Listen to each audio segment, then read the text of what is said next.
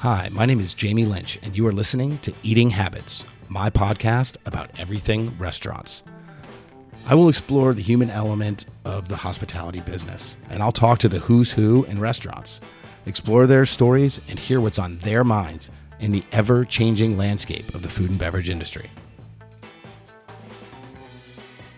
Hello, I'm Lindsay Moser. I am a food content creator, and you are listening to Eating Habits. Great job! What's up? What's up? How are you? I'm awesome. The Hunger Diaries is in the house. In the house. A food content creator. Is that... Wow. You know I'm going to throw out the dirty word, right? Influencer? Nope. Do you know the one I'm going to throw out? Blogger? Close. You're getting closer. Oh, geez. What is it? Mukbanger. Oh, mukbanger. I know. It just sounds bad. It does sound bad. Have the word bang in it is just, and muck. I mean, yeah, it's like combined. But I like food content creator or food. What would you call it? Yeah, food content creator. I've kind of I really don't ever know what to call myself because it all sounds weird. It all sounds like, what do you really do? Yeah, exactly. Real job.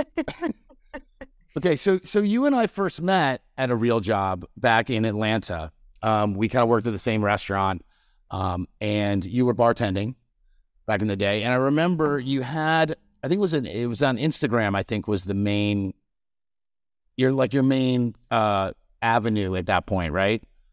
Right, and that's when I first started my whole journey. I guess I had started it maybe a year before that, just sort of fiddling with it, but I was in residential real estate and it was sort of just this thing that I had started on the side.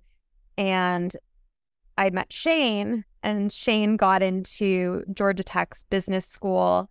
I decided to move to Atlanta, be like, I'm not going to be a realtor anymore. I am pursuing my food dream. But I was broke. So I needed to be able to make money, and it certainly wasn't happening with the food yet. The food, content creation yet. So, yeah. What year was that? What year was that you started doing it? Was it 2015 or 16? Yeah, one of them. I feel somewhere around there. I think it was 2016, if I had to guess. And don't be mad, but I may have never worked a bartending job in my life and said that I had. Well, you did an awesome job, so who cares? I thought I did a great job. I'm a quick learner, and it was definitely I was so grateful to be able to do that because I could survive off of a bartending salary. And I had served tables for, during college and after college, and I really was not, it wasn't my thing that I really wanted to keep doing. Bartending was much more fun. So what started the food journey? How did you get interested in food and particularly eating? And then what made you think hey, it would be super cool to record myself eating for people? How did this evolve into a thing? Yeah. So, when it first started, Instagram was really new. I mean, not really new. I guess it had been around for 4 or 5 years. I had never really considered it as something that I could start. Somebody else ended up approaching me that was also in real estate. I had just come out of a kind of bad breakup, and she's like, oh my gosh, we should do a food blog together. And I'm like, a food blog? I love food. And my history with food has always been strong. I've always been a big eater. Always. Yeah, I want to talk about that. Yeah. I've always loved food. All of my travel was always centered around food. My mom is always known as a great cook to my whole family growing up. So it was just something that I was passionate about. So when she was like, let's start a food blog, I was all in. I'm like, this sounds amazing. Unfortunately, sometimes it doesn't end up working out with business partners, as you know. So it didn't end up working out with us. I was like, you know what? Screw this. I still want to do this. And so I just, rebranded, came up with the Hunger Diaries, started my own Instagram. And it's sort of just evolved from there. It started with pictures. Everyone was taking pictures for a while. Yep. And then while I was in Atlanta, I tried out for a Food Network show while I was working at your restaurant, Vibe Church, and somehow made it onto the show. So that's actually why I ended up leaving Vibe Church, is because I had to take like a really long stint to go and film that. And then I just decided to like be with Shane for the summer in Boulder, because I knew when I came back, I wasn't going to have that much time before we ended up having to move for his like permanent job. So after I did the Food Network show, I became super interested in doing video, being in front of the camera, trying to get more comfortable with that whole process. So that's when I started my YouTube channel and started messing around with things. And probably like a year or so into being in Minnesota, I'm like, I need to figure out something different that I can do that sets me apart from everybody else, because everyone was just kind of doing the same thing. And so I did a deep dive, and like, I love to learn things. Like education is, if I'm ever feeling like uninspired, I'm like, let me just dive into some education, some like free webinars or YouTube videos or whatever. And I always end up picking up like a little tidbit of something here and there, right? So I ended up finding this like keywords everywhere Google Chrome extension that like lets you see like how many search results for every single thing. So I would just started like looking up all of these different things and like stumbled upon mukbang. And this is before people really like, I feel like it's much more well known now, but this is like, I had never seen anything like this before. ASMR, I had never heard of ASMR before. And that's huge now. And I just thought to myself, I can't stop watching this. It feels like primal almost. Leans towards fetishy if you're doing it in a certain way. But I thought to myself, eating is my favorite part.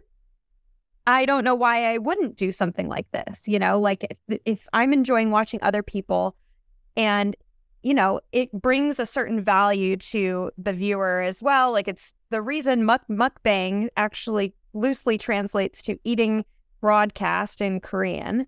And it was a way for them to feel less lonely. They would broadcast themselves. People would donate towards their channel. People would be able to eat together, So I loved just the whole concept of it, even though it looked weird as hell. Well, and at that time, like it wasn't big in the U.S. at that point, right? Like this was I think it started in like South Korea or something, right?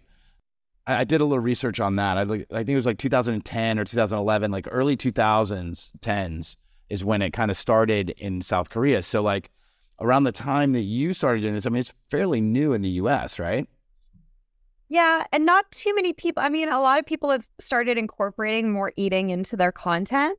I think a lot of people were like, gosh, you make all this food, but like, do you even eat it, to like a lot of these creators? And so I think that the mukbang was like a very easy way for people to be like, yeah, she's making the food and she's like actually eating it, not just like pretending or whatever. And most of your food is like these giant bowls of pasta or like oversized triple cheeseburger bangers. Like you eat big food, big cheesy gooey food.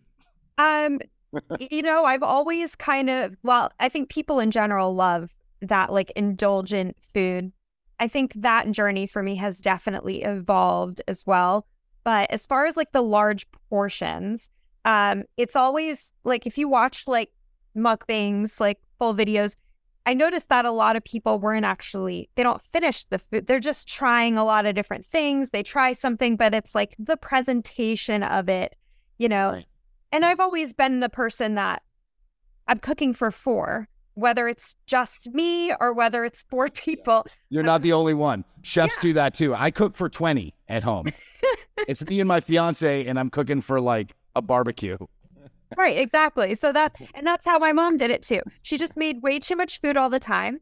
And if I'm making, especially something like a mac and cheese, like I'm not going to make a baked mac and cheese this big. I'm going to make it this big, and I'm going to have leftovers because I love leftovers. So I just figure I'm going to make these beautiful presentations, these large portions, and then I'll eat till I'm done and call it a day. So I don't actually eat everything in front. But you do a good job. You put a big dent in it. I watched a couple of your episodes the other night, and I think it was like your mac and cheese and feta joint that you did. You went to town on that thing. I was impressed. I was like, there you go. Like, show them how it's done. Some things, yeah, I can really throw down on, and mac and cheese is definitely one of them. And pasta, mac and cheese, just, yes, I love it. And So what is your favorite thing to eat? Not on just generally, just generally speaking, you're the thing that like speaks to your soul. That's like, oh my God, that's what comforts me when I need to eat or when I need to feel pasta. Pasta. I just love pasta. I love the texture of pasta, like really chewy pasta. It's always so comforting. So you don't like that overcooked no crab. No, you want some al dente. You want a little bite. You want your bites back a little bit. Oh yeah, exactly. Nice. No, I love, that's probably like my favorite texture. I mean, I love crunchy food too, but I like love chewy food. So pasta just always feels like a big hug. Yeah, totally. So what's your favorite dish, your pasta dish recipe that you've come across? So I honestly, I love like simple classics. Like carbonara is like one of my favorite things. Talk to me about it. How do you do your carbonara? Because there's so many schools of thought on this, right? Like there's well, not according to Italians. What's that? I said not according to Italians. There is one school of thought. Okay, educate. Let's hear. Well, I mean, if you're not using guanciale and pecorino and eggs and that's it with their pasta, like then it's not carbonara and like blasphemy. Yes. Obviously in the States we use bacon and pancetta. Yeah. Sometimes I'll use parm. They put cream in there. What are they doing? What are they doing? And carbonara, I'm like, what? It's not, though I do like to make like variations of carbonara, and I made a creamed corn carbonara, which felt like an okay exception to the rule. And it was, I mean, whether it was carbonara or it wasn't, it was absolutely delicious. But yeah, I just love the basic carbonara, just the eggs, pecorino parmesan or a combination, and some form of bacon, guanciale, pork, fatty pork to go with it. Yeah, I like the guanciale. I like the cured jowl. It's less aggressive than the bacon. Like the smoked bacon is delicious, and I have a soft spot for the bacon, but I think for that preparation, the cured jowl is like the way to go. And it kind of lets everything else be there too. You can overpowering. The flavors layer better with it. Like with the smoked bacon, it's powerful, right? It's sometimes like you can't get the egginess. You don't, it kind of softens some of those other flavors. Yeah. I mean, it still certainly doesn't suck. No, it's pasta, for God's sake. It's not going to suck. Exactly. So let's talk about your process. Okay. If you're making carbonara, okay, what's your process? You've got all your mise en place, set up, ready to go. Pasta goes in the water.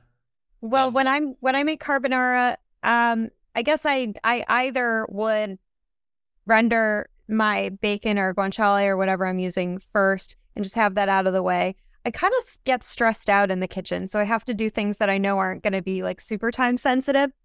So I get that done. Then I'll like mix my eggs and my cheese, the raw eggs and the cheese together, whisk that up. And then I'll turn the heat back on low, have my pasta ready to go in directly into the pan with the bacon in it, give it a toss, take it off the heat, add the eggs and the cheese, and just sort of give it a really, really fast toss, add a little pasta water, until it's like creamy and delicious looking. Awesome. That's the way. That's the way, right? That's the way. I always like to do mine. Whenever I do carbonara, I always do it in a bowl. I don't do it in the pan. I always go. I always cook the eggs with the hot pasta in the bowl. That's my. I've done that before too, and it's more foolproof that way because then you don't have eggs making contact with the hot pan, possibly scrambling. So makes sense. I'm a scrambler of eggs if I go into a hot pan. Yeah, or I'll mix some of the pasta water with temper the eggs with the cheese and then add it. Yeah, it's a nice move. You got to make sure that pasta water is boiling though when you do it, so you get that the heat of that water. Right, it's got to be like fresh out the pot. All right. Well, I'm getting hungry. We should have made a bowl. We should have made a bowl of carbonara. I did like a. Should have mukbanged this podcast. Yeah. Maybe we'll have to do like a little teaser for Instagram or something. Awesome. Cool. So you said you get frazzled in the kitchen a little bit. So this isn't a cooking exercise so much as it's a food and eating exercise. And the cooking sounds like it might be secondary. I enjoy cooking when I think that most of the time when I'm cooking now, I associate with filming. Mm-hmm. And I'm a one-woman show. I film. I'm the cameraman. I'm the on-screen personality. I'm the cook. I'm playing all of these different parts, and that for me is pretty stressful. So if I don't have all of that going on and I'm just cooking by myself for myself, it's definitely less stressful. But yeah, eventually I need to just hire somebody to help me. Yeah. It's tough because I'm very particular and I'm not afraid to admit it. Yeah. Well, it's your passion project. That's understandable. Mm-hmm. What all does it take to do all that? I mean, it's a lot to do production, right? I mean, it's a lot to cook well, to cook well. Especially time-sensitive foods, which I love, and I do film carbonara, but it's like oh my God, like I've almost got to like smoke a little weed before I start. Nice. Is that your bit of a secret sauce or whatever? Yeah. Something I don't like. I don't feel good about drinking to do it, so I would rather just like something natural. And then I'm like, okay, let's get into and then get to the end of this so I can eat this bowl. Right, exactly. And I'll do before I start eating to sit down and eat too, because I feel like it just loosens me up. Yeah. So, otherwise I'm like stiff. So does it feel natural to you now to eat in front of the camera? Yeah. Yeah, for sure. Was it always that way or was it kind of like, what was it like at the beginning? Like when you first started, when you first like, you know what, I'm going to try this mukbang thing. I'm going to film myself slopping down like a spaghetti sauce. Incredibly awkward. Awkward. I mean, and at first I was just doing them at home and it was awkward. I'm like, I'm talking to a video camera, first of all, just like getting used to just talking to a camera by yourself and not feeling crazy. Right. And then just to give you like what set the scene here, I lived at a townhouse in Minnesota, which is where I started mukbang. And the townhomes, there were like 2 rows that kind of like the garages faced each other. So like my kitchen window, which is where I shot everything, backed up to somebody else's kitchen window. And so I was shooting, and then I would pull up this table, which was probably like at this height. I'm sitting on the ground right now. Yeah. And like a tiny ass little stool. So I'd sit there with my camera, my big ass camera, and they could see, like I had the blinds wide open, obviously, for all the natural light I could get. And I have no idea what my neighbors were thinking the whole time. I'm like, this isn't just me being awkward eating in front of the camera. This is like me exposing myself to my entire neighborhood right now. I wonder what they were thinking. Right? Like what is up with this? I always wonder. And some of my neighbors I never even spoke to. Like I saw them look at me several times. So I'm like, they know I'm here. They know what weirdness is going on, but they never spoke to me. I imagine them like voyeurs watching you get out of your car with your groceries, like looking out the window, like, what has she got? What is she? I know, right? They're like wearing their sunglasses so I can't see like exactly where they're looking. But it got even weirder when I left the house because I started doing these videos out. Like I'd go for YouTube, I'd go out to restaurants and start trying the food there. Start trying to like, rectify that with yourself. You've got like all of these different people in the restaurant looking at you. The waiter's confused. Like, I would have to just like put my camera down and be like, hi, I'm going to be filming and you can just come over whenever you want. Don't be afraid, blah, blah, blah. I had to like, just end up having this spiel with people. Otherwise, they're like, they would never come over to me. Freaked out. Were people receptive to that kind of thing, or were there ever any situations where people did not want you to film or gave you a hard time about it? Actually, yes. Shockingly, at Matt's bar in Minneapolis, the originator of the Juicy Lucy. I've heard of it. Yeah. Okay, so and this wasn't even me filming myself eating. I came with a nice camera and I wanted to take a picture of their Juicy Lucy. This is like right before I started mukbang, and they were like, we don't allow that in here. I'm like, but why? Your food's so good. What are you afraid of? The internet's here. It's not going anywhere. People are going to say something about you, whether they have a picture of it or not, but you have to respect this private property at the end of the day. Right. So, I think in general, like, people like to have a bit of warning, and your level of calmness and accommodation might get matched, in return. If you're just like, if you're like, this is your house, is it okay? This is what I'd like to do. And then people, I think, are much more receptive. Cool.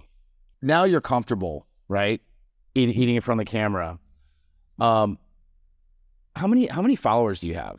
How big is your following?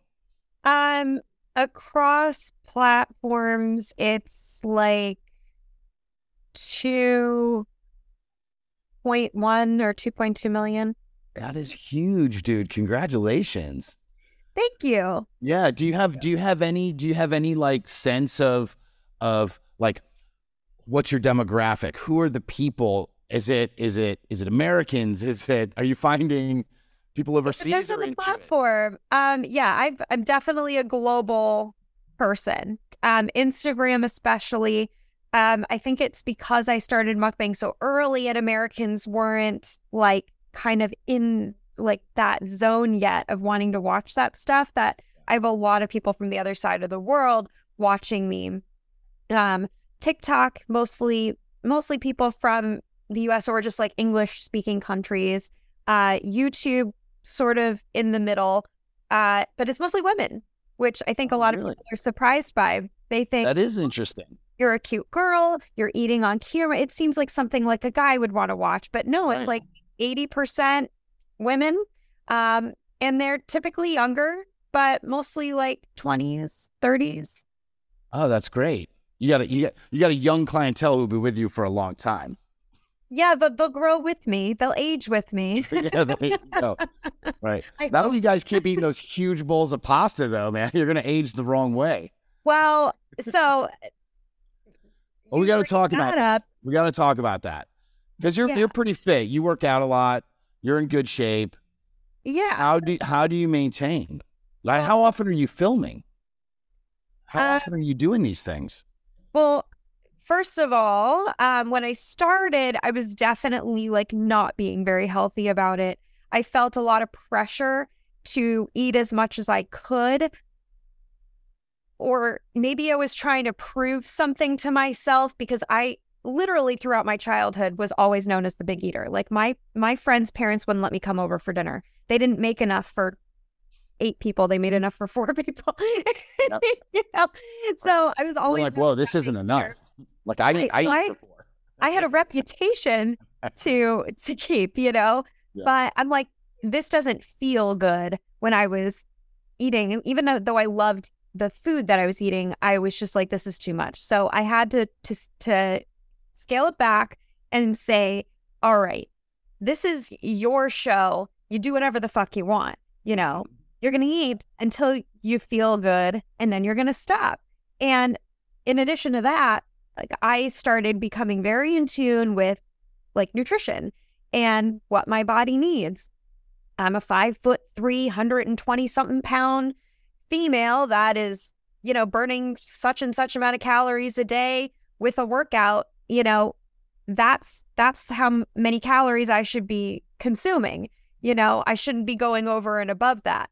So I started learning a lot about what was in my food, a lot about macros and micronutrients, and like just trying to be aware of what I was putting into my body to match like what it needed.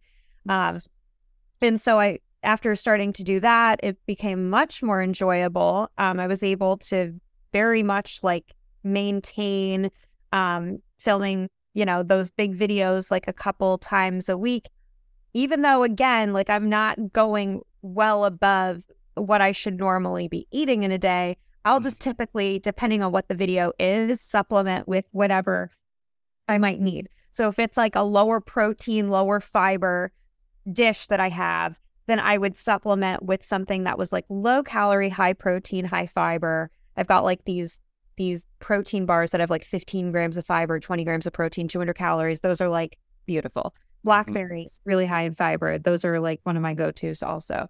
But now a lot of my content is shifted towards being like much more nutritionally balanced. Not to say that they're low fat, because they're not. I'm a huge proponent of using butter and real cheese and cream. And like, I love those foods, and I believe that they can coexist with other foods that are, have other kinds of nutrition. And I'm aware that, cheese also has nutrition, and people just like label these foods as bad. I don't think they're bad. I just think we need to look at them more objectively and know what they have and what we need, and like take that into consideration when you plan out like what you're eating in a day. Yeah. I think that's a great message, and I think it's great that you're doing that, right? Like, because those foods are like, they're so enjoyable. Like there's a reason that butter and cheese and like these amazing carbs, like there's a reason that those things like speak to your soul. Exactly. You shouldn't starve your soul. Exactly. Right? And your soul always wins. People going on these diets, they restrict themselves from like all of these foods that they love, and then they binge because they miss it so much. And I find that doing what I'm doing, like I never restrict. If I want to have chocolate, I have chocolate. If I want to have cheese, I have cheese. I'm just smart about amounts. And then I never feel like I have to binge on anything. My soul is always satisfied. That's awesome. More of us need to be that way for sure. I think so. How many times a week do you film an episode? It depends. Or how frequently, I guess. Yeah. So these past couple weeks have kind of been crazy because I came out with some new macaroni and cheese like merch. So I filmed like 4 mac and cheese videos in 2 weeks. I saw that. I want some mac and cheese merch, by the way. Well, it's on sale till tomorrow. Till tomorrow? I got to jump on there? All right. Yeah. I'll get on that. It's on my link in bio. I'm really bad at promoting myself. We'll put a link in the show notes to get people over there.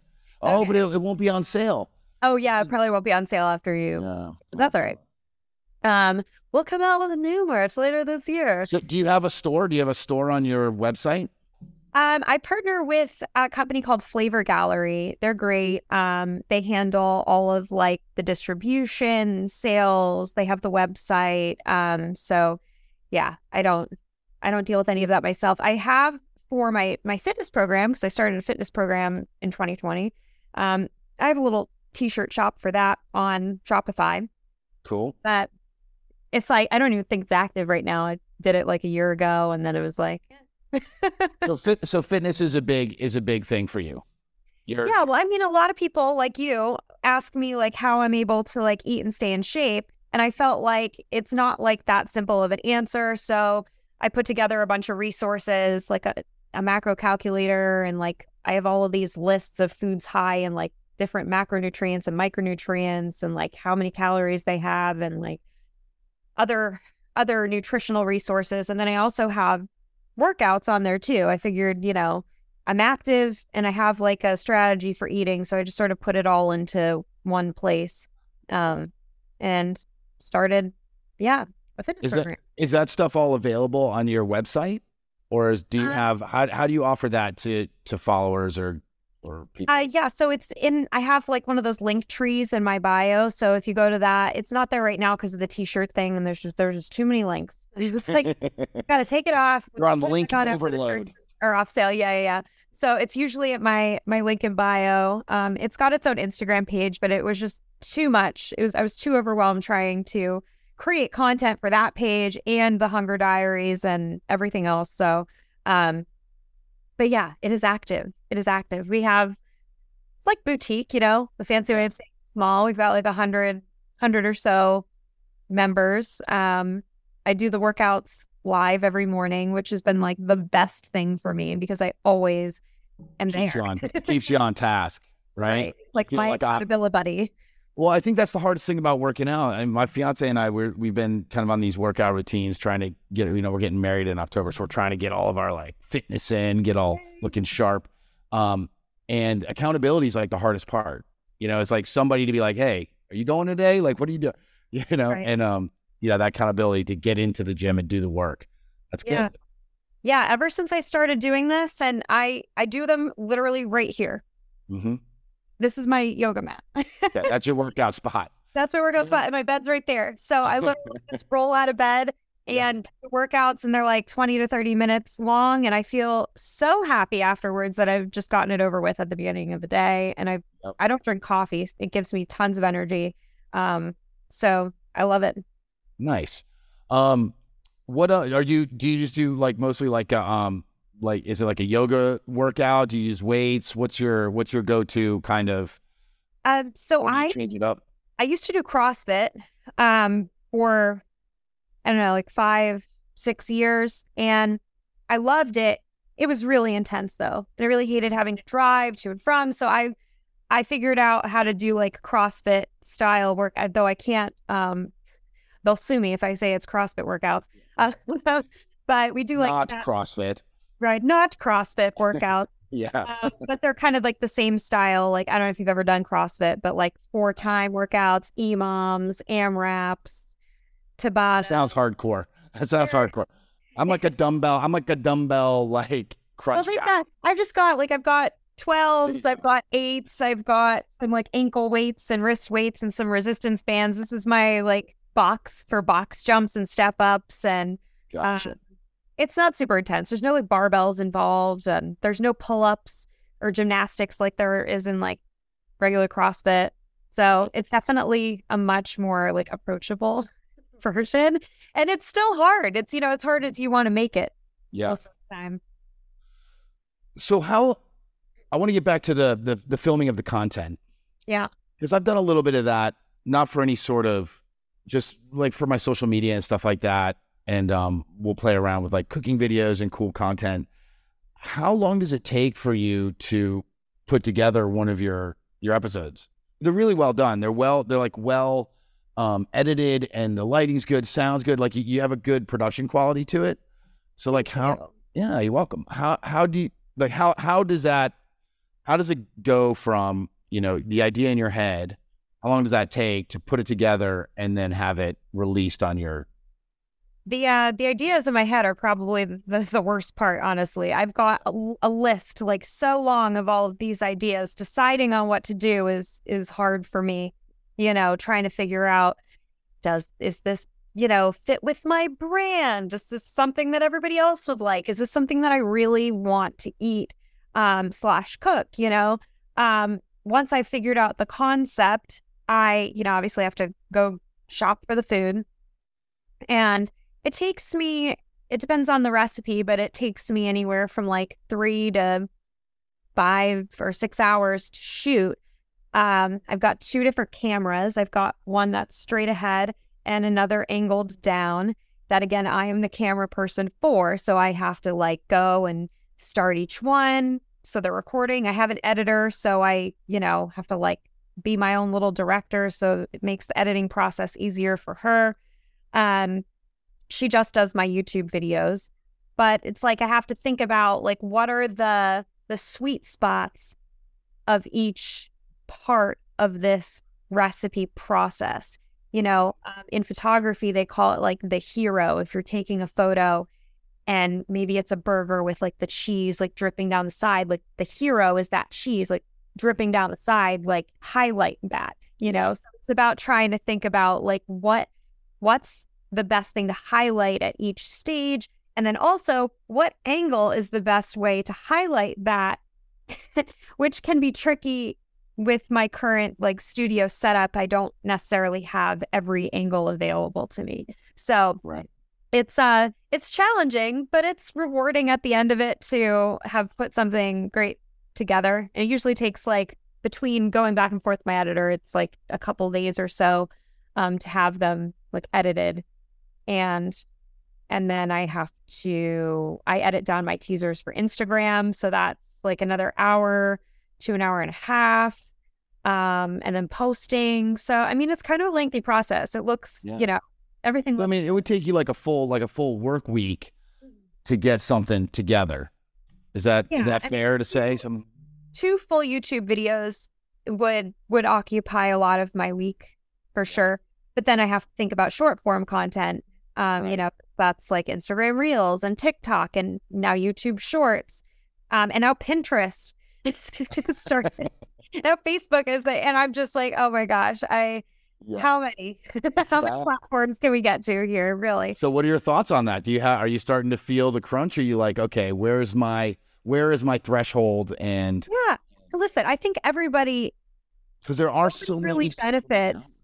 Nobody really benefits from spreading themselves too thin. So unless you're putting the same piece of content everywhere, like some creators really are. I mean, they just have short form content and they're putting it everywhere. And that's great. If I did that, I'd be able to take 1 or 2 days to shoot, a day to edit, and have like the rest of the week off, essentially. Or just to like really like grind it and have a video come out like every single day. It's just not a way that I can live.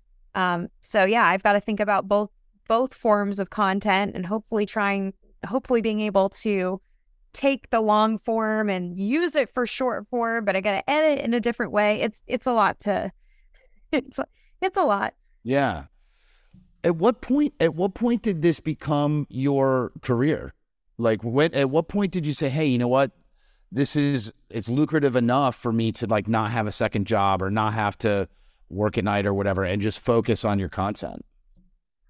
So when we moved to Minnesota, I decided I was not going to take a service industry job because I wanted to be able to just create content. So we had another room in our house or in our townhouse, and I Airbnb'd it for a while until we had a terrible experience, and I will never do that again.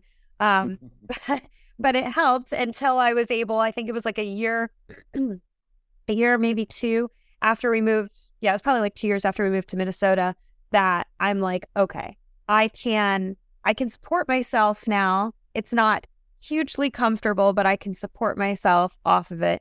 And now it's continued to grow into definitely 6-figure situation.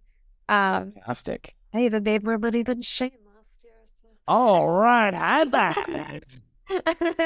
Step up his game a little bit. That's awesome, man. You're like a huge star now. I mean, I don't know about that. But... Speaking of stars, well, you're getting there. You've got over 2 million followers. Yeah, I would say that's pretty good. In my book, you're a star. It's not bad. Thank you. I think a lot of that came from some viral TikTok trends. And now TikTok's a funny space. I went from having like a lot of views all the time to having like virtually none, which even on Instagram is something that I'm not used to. Sometimes you take a long break, you post, and the algorithm has to kind of like get used to you again. Oh, you're here. Oh yeah, welcome back. But you still have your follower base, and it still ends up showing it to like a decent amount of people. TikTok is just not. It's like they don't. At least right now, I think the algorithm is very much about momentum, and when you have that momentum, it's great. And as long as you keep it going, you'll keep that momentum and maybe grow it. But if something breaks in that momentum, and I've had a few occasions where I definitely like stopped, and it just tanked your Yeah. viewership or whatever. Yeah. How much do you spend any like kind of time worried about thinking about algorithms? Do you let that like creep into your thought process, or do you just try to kind of keep on a rhythm, or what's like It's hard how not much weight do to. you put in it? Yeah. It's your job. And even though my pay isn't necessarily associated with views, like I mean, I do make a little bit of money from YouTube ad revenue. But all of my money comes from brand deals, you know? So, I mean, that does in a sense matter. I mean, your engagement matters for how much you're getting paid in those brand deals. Your following matters for how much you're getting paid. So I think growth is the idea so that you continue to get paid more and more and, grow your engagement and your following to make more and more money. Yep. So it's hard to not completely. Yeah. So it's always kind of in the back of your mind, like how much, how juiced into the algorithm am I at any Right. I mean, again, momentum has always been the name of the game for me. Something will happen. It wouldn't matter what the fuck I posted. It would do well because I had that momentum. And then other times it's like you post the most amazing thing ever that people would love, but it's just that you're not on that trajectory, Is there any strategy that you have or that you've identified that you can kind of sink back into the algorithm if you're on a hiatus, or is it just repetition? Like, is there any like buzzword key like material that will get you back into the? I think that for me, something that I keep having to remind myself of this is quality over quantity. Mm-hmm. Be intentional with the things that have done well for you in the past. Like, look at what works and do more of that type thing, Yeah. And you can build up your momentum doing that. But it is so easy to get caught in that whole like wheel of, I need to produce more content. I need to have a video every day. I haven't posted in 3 days. I just need to put something out. And then that's when the content can suffer because you're not necessarily putting out your best. Yeah. It's not quality stuff. Energy, and it's not where it should be. But you're just putting it out anyways because you need to put something out. And I think that's the struggle that I'm sure a lot of people go through, but it's certainly something that I go through. Sure. And and I'm sure, I feel like that kind of parallels a lot of all the other creative outlets out there, right? Like, when you're creative, it's you want people to consume your stuff, right? Whether it's food or it's art or it's music or whatever. And it's, it's that tricky balancing act. Right. And as an artist, I consider myself a creative, you feel like you have to be better. Like your next thing has to be better than the last. It's like, I don't know. I feel like I'm pretty hard on myself. I think a lot of other like artists, whatever, field that they're in, are like that too. It has to be better. It has to be, I don't know. Is there ever be more zen? Is there going to be a point? I was just going to ask you, is there going to be a point where you are comfortable with that and like not trying to push and you're just like, you know what? I've made it. This is where I'm at. This is what it's about. Yeah, I think that happiness is contentness and the feeling of being grateful for everything you have and how far you've come, and acknowledging that as often as possible. Because I have the tendency to just forget, 5 years, 6 years, 7 years ago, my goal was 100,000 followers or to make $100,000. You put these arbitrary goals in your head, but once you hit them, you're like, why am I not happy? Like, why is this not, what's next? Oh, now it's 500,000, and it's not, so it's like, I feel like it's okay to want to make more money. It's okay to want to have more followers, but I think the name of the game is to just decide to be happy and grateful no matter what stage you're at, and then you'll be happy no matter where you are. I like it.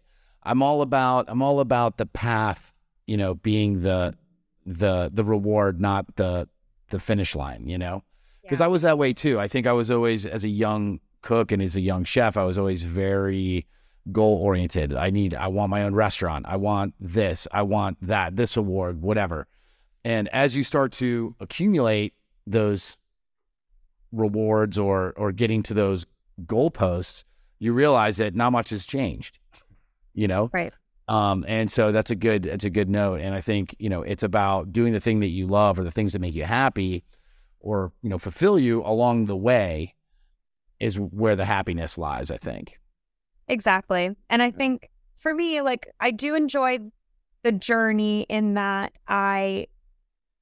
if I take a look at where I was 5 years ago again, I've learned so much. I love that the education journey has been there for me. I feel like I've grown as a person.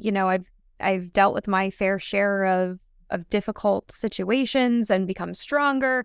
There's a lot of things that I've been grateful for with the process. I think stress is something, again, that I still try to manage throughout, and that I know would make the process, the creating process, so much easier for me, and so much more fun. So I think that's just something that I'll figure it out. Yeah. It's definitely going to be a hire of some kind. Right. Yeah.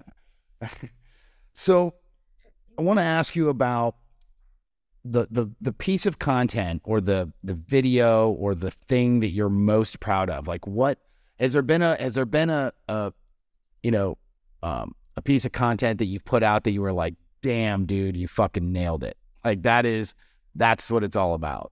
Or are you the kind of person that at the end you're like, man, I could have done that better? Like, oh, of course. I mean, there's always things that I'm like, well, yeah, that could have been tweaked a little bit here or there. I mean, there's several short form like pasta videos that I've like loved how they've turned out. It's really hard to say. I mean, some recipes just crush it, and I'm like, wow, that was a really great idea. I'm really happy with that idea. Like, one of my most popular YouTube videos is a roasted fall vegetable Alfredo. It's just like kind of like a buzzword. Yeah. Alfredo. But it was so delicious, and I feel like it really stood for me in that, like, I'm taking something indulgent. I'm not using freaking a cream substitute. I'm using cream, and I'm adding all of these roasted vegetables into it and boosting the flavor, boosting the nutrition, and everybody fucking loved it. I'm like, this is amazing, and still, like, I don't know why it had a bump like a month ago. Roasted fall vegetable Alfredo, maybe on the other side of the world because it's fall over there. Yeah, it's fall over there.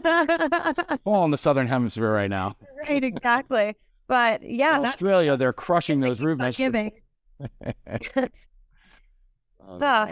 Yeah, there's short form videos too that I've loved. And honestly, like, when when we were in Minnesota, my kitchen setup, it was small. I'm like, man, I can't wait to have a better setup. This little rinky dink like table, like one with the fold out legs that I was using, like, it just stayed in our kitchen. Like, I didn't take it out. It just stayed in our kitchen. Like, this is not a situation I want to be with forever. But the lighting was just incredible, and I loved being able to film there.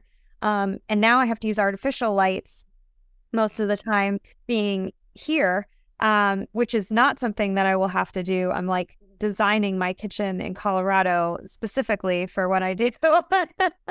So I'm really looking forward to the content that I'm going to get to film there. But yeah, I've always loved photography. So anything that just like really looks beautiful from that photography, videography standpoint are the things that like make me the happiest. Oh, that's awesome. Do you end up do you break down and set up your gear like every time you're doing content, or do you just is your kitchen just like rigged with well, so we're staying with my parents while we're in Florida, and so absolutely not. And I I couldn't leave the cameras and everything. Like, I mean, in Minnesota, I had them pushed to the corner of the kitchen next to the table that I used. Here, everything is in another room. I mean, I don't need a table. I just do everything at the countertop, which is amazing. But yeah, I've got to take out. I have two separate lights. I have a ring light and then a secondary light. I have both cameras. I have to move things from the back counter so it's not so cluttered. What else? I mean, in addition to getting like my mise en place, done and getting all of that set up. And yeah, so there's a lot of setup and a lot of cleanup.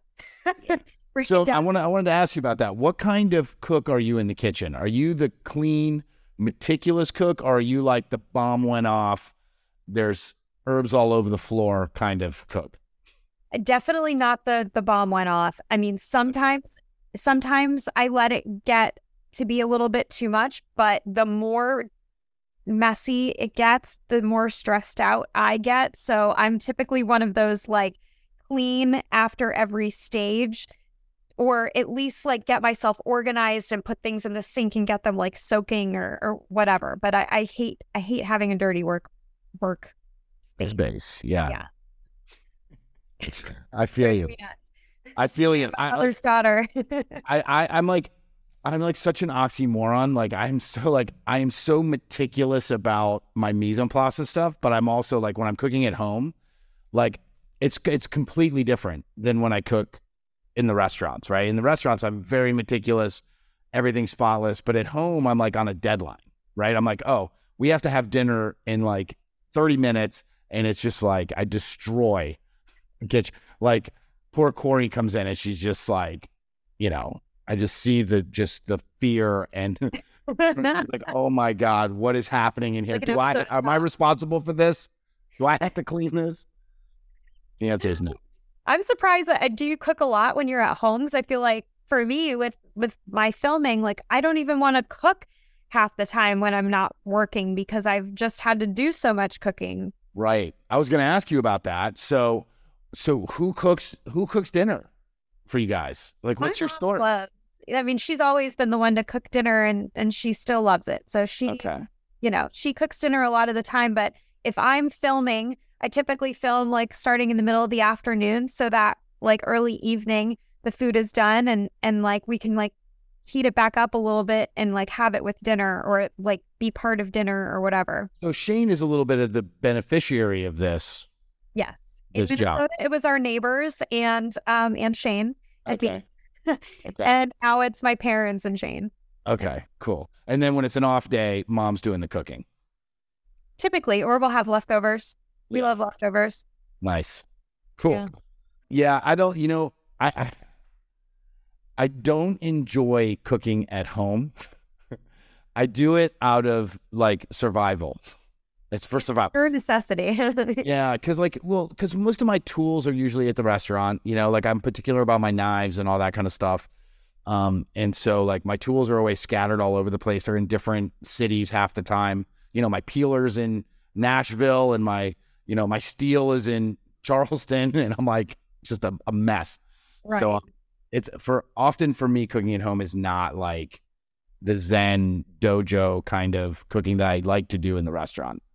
Right. And I would love to just like block that into my time, like extra time to just cook slowly, Right. And just enjoy the process. Do you think you could do that though? Like, can you do that? Because you have an editor. I mean, you can let it take some time, right? For me, or is that just not something that's built into your programming? When we were in Minnesota, I felt better about it because, Shane doesn't really need to use the kitchen. It was our house, but here I find myself like, my dad stays in his office. My mom goes into her bedroom, People are moving around your living room, kitchen area is like typically off limits because I don't like people like banging around and making noise while I film. So I like to try to get it done, as quickly as I can. Be like, hey, Lindsay, you know how much time is left? I'm like, I'm so sorry. Like Top Chef, that's some Top Chef shit right there. Yeah. Cooking to the clock. Yeah. So it's not when we move and we have our own house, I think it'll get easier until we have kids. And then I'm sure I'm just going to implode. Yeah. Yeah. So is that in the cards? When's that happening? We are trying. We've been trying for a while. We had been trying for like 6 months or so. And then I found out that I had a giant tumor in my uterus. It's called a fibroid. It wasn't cancerous, but it was like this big. And so they had to remove that. nothing Like a pasta baby there or something? happened there. I know. Well, I thought, I don't know what I thought. I didn't really see anything. I'm like, how was that inside of me? And then it took my uterus like 6 months to heal from that, before you're able to like start trying to conceive again. Gotcha. And then my brother passed, and so that was, not the sexiest time.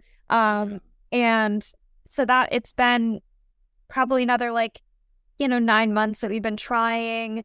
We've had a lot of testing done. There's nothing wrong with us. But It's interesting. Like if you look online and they're like, well, the longer you try, the greater your chances are of getting pregnant. It's just like, however that works mathematically. But if you talk to somebody at a fertility clinic, they say the exact opposite. They're like, oh, the longer you try, the less of a chance you have. Right. You just got to let it happen or whatever. Well, that's what they say online, but you go to a fertility clinic, they're like, you cannot just let it happen. Every month that goes by, your chances are going down. You need to spend $25,000 on us to get you pregnant. Of course you do. Oh, it'll happen. Well, I'm 36 now and, technically geriatric. And no way. For real? For real. For a woman for me getting pregnant, would be considered a geriatric pregnancy at 36. Apparently 38 is really when things start to go downhill as far as like your chances are concerned, like your egg reserve and all of that. I'm sure this is really interesting for you. Fascinating. I am fascinated. So anyways, I'm hoping that we can get this ball rolling one way or another in the next couple years. Yeah. So what's the move? What's the move to Colorado like? So you mentioned that a couple times. We spoke briefly before we started. You've got some exciting things going on. Yeah. So we have been designing a home. We're doing a custom home for the past 6 months. And that has just been a process. And now we've just finished designing, and we're now going to the builder and the engineer who's got to finish the plans, and we've got the architect, and now there's issues that we're trying to sort out. Once that happens, we've got to get approvals from the town and the HOA, and then we can break ground starting hopefully in July or August. Nice. Well, that's coming up. That's not too long away. Yeah. What do you think your build out time is going to be? And more importantly, what is this kitchen setup going to be? Yeah. Oh, I'm so excited. Natural light is the biggest for me.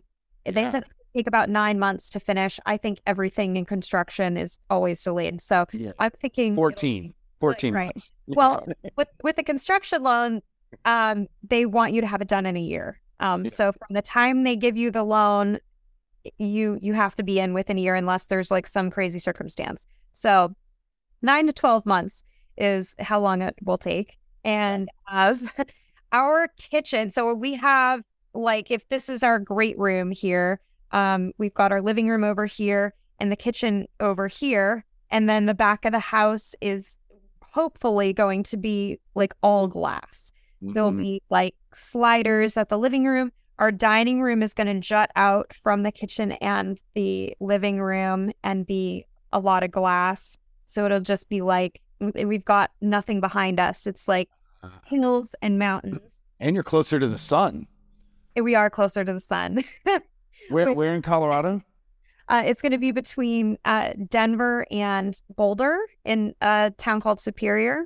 You know that we're open Church and Union Denver later this year. Really? Yes, ma'am. Oh, awesome. Right. It's literally 3 blocks up from Union Station. I love it. Yeah. I know Tavernetta is fantastic. There, which I love. Yeah, that's one of our favorite. That's our favorite spot to go when we're there as a group. We've gone and done a bunch of recon and there. Have you been to SAFTA? I have not been there yet, but I'll hit it. But it's Alan Shia. Okay. Alan Shia, he owns Saba in New Orleans. It's Israeli. Mm-hmm. Just so good. Awesome. Pita, what do they call it? Salatim, the dips, the baba ganoush and the hummus. And he does these amazing hummuses and labna. And oh my gosh, it's like some of my favorite food ever. I'll definitely hit that up.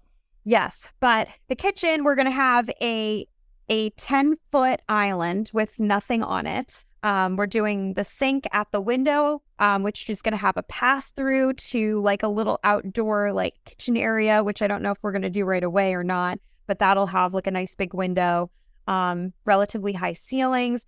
And then on the other side of the house where the range is, we're going to actually have windows on either side of the range and then some cabinets. So it's going to be a lot of light let into the kitchen. Perfect for my filming situation. I hope there are some things trying to work out. And then we've got this amazing like butler's pantry / second kitchen that's like comes off our kitchen and connects to our mud room. And it's going to have like tons of storage. So I'm really excited. Awesome, man. That's so exciting. It sounds like a lot of fun. I hope we can afford it. I can fully relate to that, what you're talking about right now. Yeah. Have you picked out all your appliances yet? You know what your brands are going to be? What kinds of, you doing gas? Are you doing electric? What is your gas? 100%. Gas cooktop. I would love to have a thermidor. I